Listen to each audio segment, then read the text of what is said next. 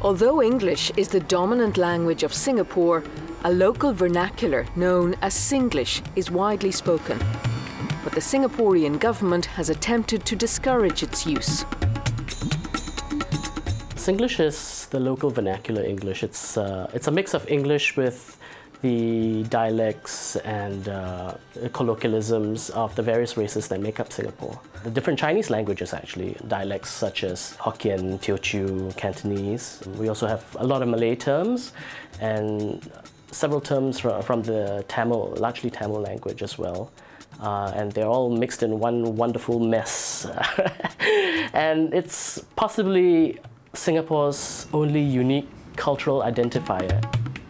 English is seen by the Singaporean government as giving the Southeast Asian country a major economic advantage over its neighbours. The government has always been concerned about, obviously, people speaking good English because they do see it as an important part of what it means to be economically viable and well prepared. So they're always concerned when they, I think, come across situations which might compromise the ability of people to learn good English. What the government really wants is for everybody to be able to speak English and therefore close international deals with English-speaking countries. And they think that Singapore being a small country, language may be one of our only advantages. It's not as if we have natural resources, it's not as if we have a huge labour pool, but perhaps because we can speak English better than anybody else in the region, more contracts might come to us. You know, this was real unity, you know. This was Malay, Chinese, Indian, no entry, shouting no entry all the way, you know. I don't know why, but they did. Shout! So, yeah, no entry. It's like, I don't know. And the girls already in the room. It's a walk. Singlish has a number of distinctive features. It's got a bunch of discourse particles.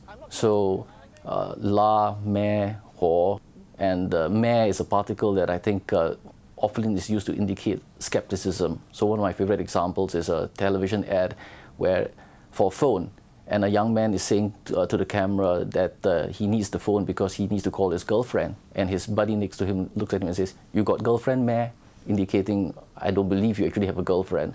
Why you want to know this kind of thing? I'm curious, just like when Kai goes to sleep, I must find something to do. The other one would be reduplication of, let's say, verbs. Cough, I cough a bit, or I cough a lot. So double and triple reduplication. Reduplication of adjectives to intensify the meaning. I like hot curries. Singlish is not one fixed language. It varies depending on who you are speaking to. It can be more language specific, even though the base is English. If I were to speak to another Malay person about a recent event, there'll be a lot more Malay words, some of which some of my Chinese friends will understand, and some more complex ones they might not. And the same goes when I speak Singlish to a Chinese person, a Chinese friend. I may use a lot more Hokkien words, which some of my other Malay friends may or may not understand. So it really depends on the intensity and of the conversation. And that's why it's very exciting, because you can take it to at great length to see how it'll evolve along the way.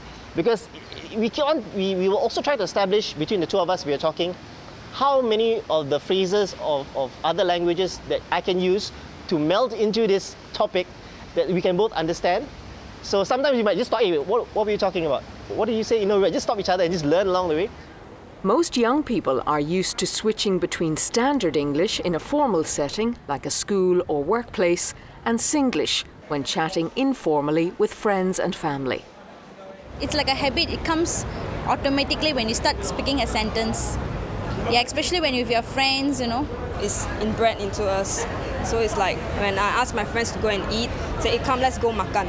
Say, come, let's go eat. Well, I think it's good. I use it all the time, every day. So I think it's good. Many a time as a Singaporean, you question your identity as Singaporean, because our society is essentially a melting pot of different cultures. And sometimes it becomes difficult to understand what it truly means to be Singaporean. And I guess part, not all of it, but part of what it means to be Singaporean is having our own unique form of colloquialism. There's always this debate, it's either good or bad, and I'm sorry to say that I actually do think it gives Singaporeans quite a bit of character when you use it. It's a lot of fun, it really is. It's so much of our everyday lingo that you cannot completely remove it because it's so much part of our culture. We're Singaporeans and we speak Singlish. Simple as that. But not everyone is so enthusiastic about Singlish. I don't find Singlish particularly attractive, frankly speaking. For me, it's simply a socio-linguistically natural, inevitable phenomenon. Singlish is simply a colloquial variety that arises when you have English in a new context, as in anywhere else. I'm not particularly fond of Singlish, but I'm not particularly against it. Although many fluent English speakers code switch between English and Singlish, there are some Singlish speakers who struggle with standard English.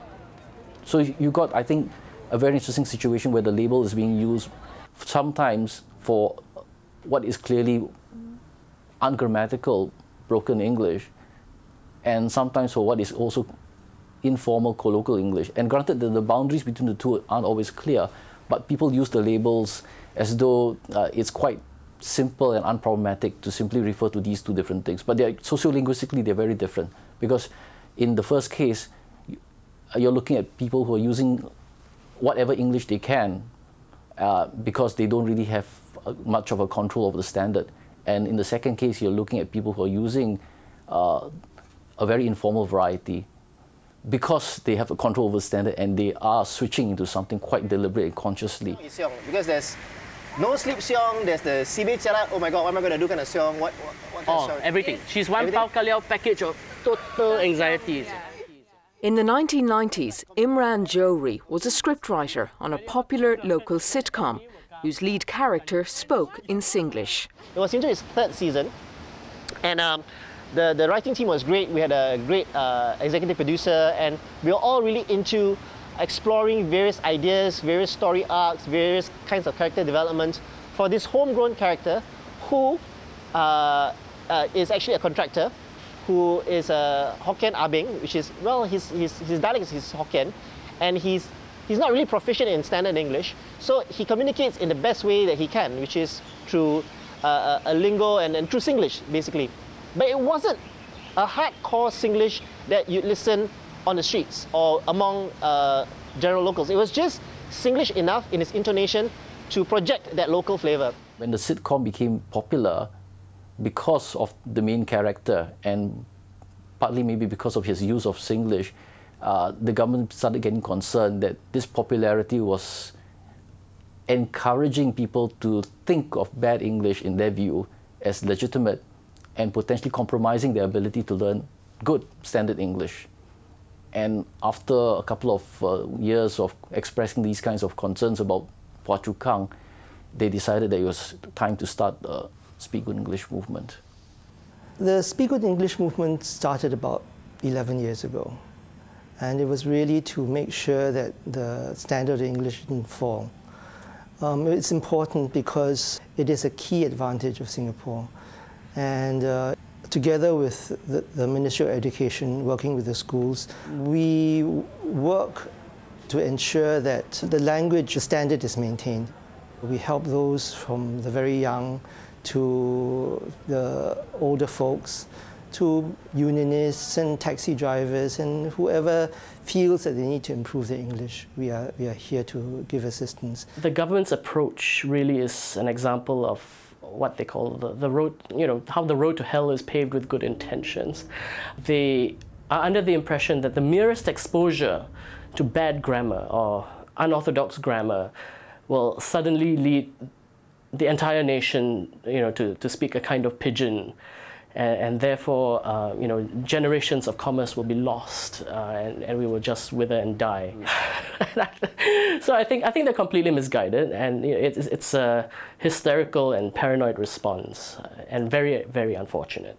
A phenomenon that has prompted this debate is that Singaporeans simply don't know how to go back into standard Mandarin or standard English, and it's created a lot of problems for them when they take, for example, international exams like the O-levels or the A-levels, because these Cambridge examiners see odd Singaporean colloquialisms creeping into essays and compositions. I think it's good that they promote the Speak Good English movement, because I think it's very important, especially like in a globalized world today where we go overseas very often and we have educational exchange programs, immersion programs in foreign countries whereby we use English to communicate with other people. But I feel that Singlish should also be promoted because it's our cultural identity, it's who we are. The government's attempt to discourage Singlish failed. Colin Goh was one of those who campaigned for Singlish and published a popular Singlish dictionary. I do think the government was unprepared for the level of passion and affection people actually had for Singlish. They assumed everybody thought of it as pidgin and would be happy to get rid of it. They didn't realize that many Singaporeans speak it because it's fun, and not because we don't like to speak it. It's the way we greet each other in default. It's our informal language, and that filtered back. There was pushback. There were people writing about the newspapers. There were people defending it. Nobody expected people to defend Singlish. The government, I think, has moderated its stance a little. I spent about 6 years from 2000 to 2006 serving on the committee and explaining as far as possible why it's important to promote good English, but why it's also important to recognize that good English and Singlish are not necessarily mutually exclusive. And I think over time, it's sort of sunk in, not just because of me obviously, but I think also partly because they realize that it is really difficult to promote good English if you're equating that with the elimination of Singlish. So I think if you look at the Speak Good English movement rhetoric in recent years, Singlish becomes less of a concern, less prominent, it appears less so on their websites and their speeches. So they are still, I think, focusing on speaking good English, which they should have done so all along. But I think they are now more appreciative of the fact that there is no need to try to equate that with getting rid of Singlish. You can't force someone to learn if they don't want to. So we are not the Speak Good English police. We're just here to help those who do want to learn. So we, of course, want to encourage those who need to improve their English by making them aware that they need to do so, to show them some benefits, and to be available to point them to the right direction if they want some help.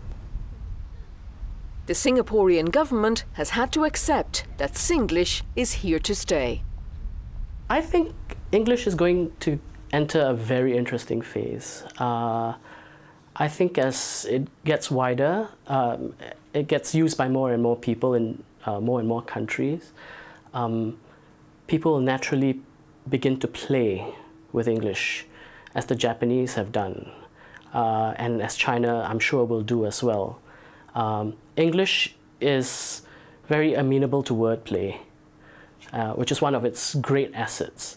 But it will also lead to people playing with that in their own language. You're going to see a lot more. You're going to see the rise of Chinglish. You're going to see the rise of Spanglish. You're going to see the rise of many vernacular Englishes. That's the way forward, I see. And everybody will sort of agree on a sort of standard thing that is used in conferences and on news programs. But I think more and more people will play with English, and I think that's a good thing. It's a fun thing. English has always evolved, and this is just the next step in its evolution.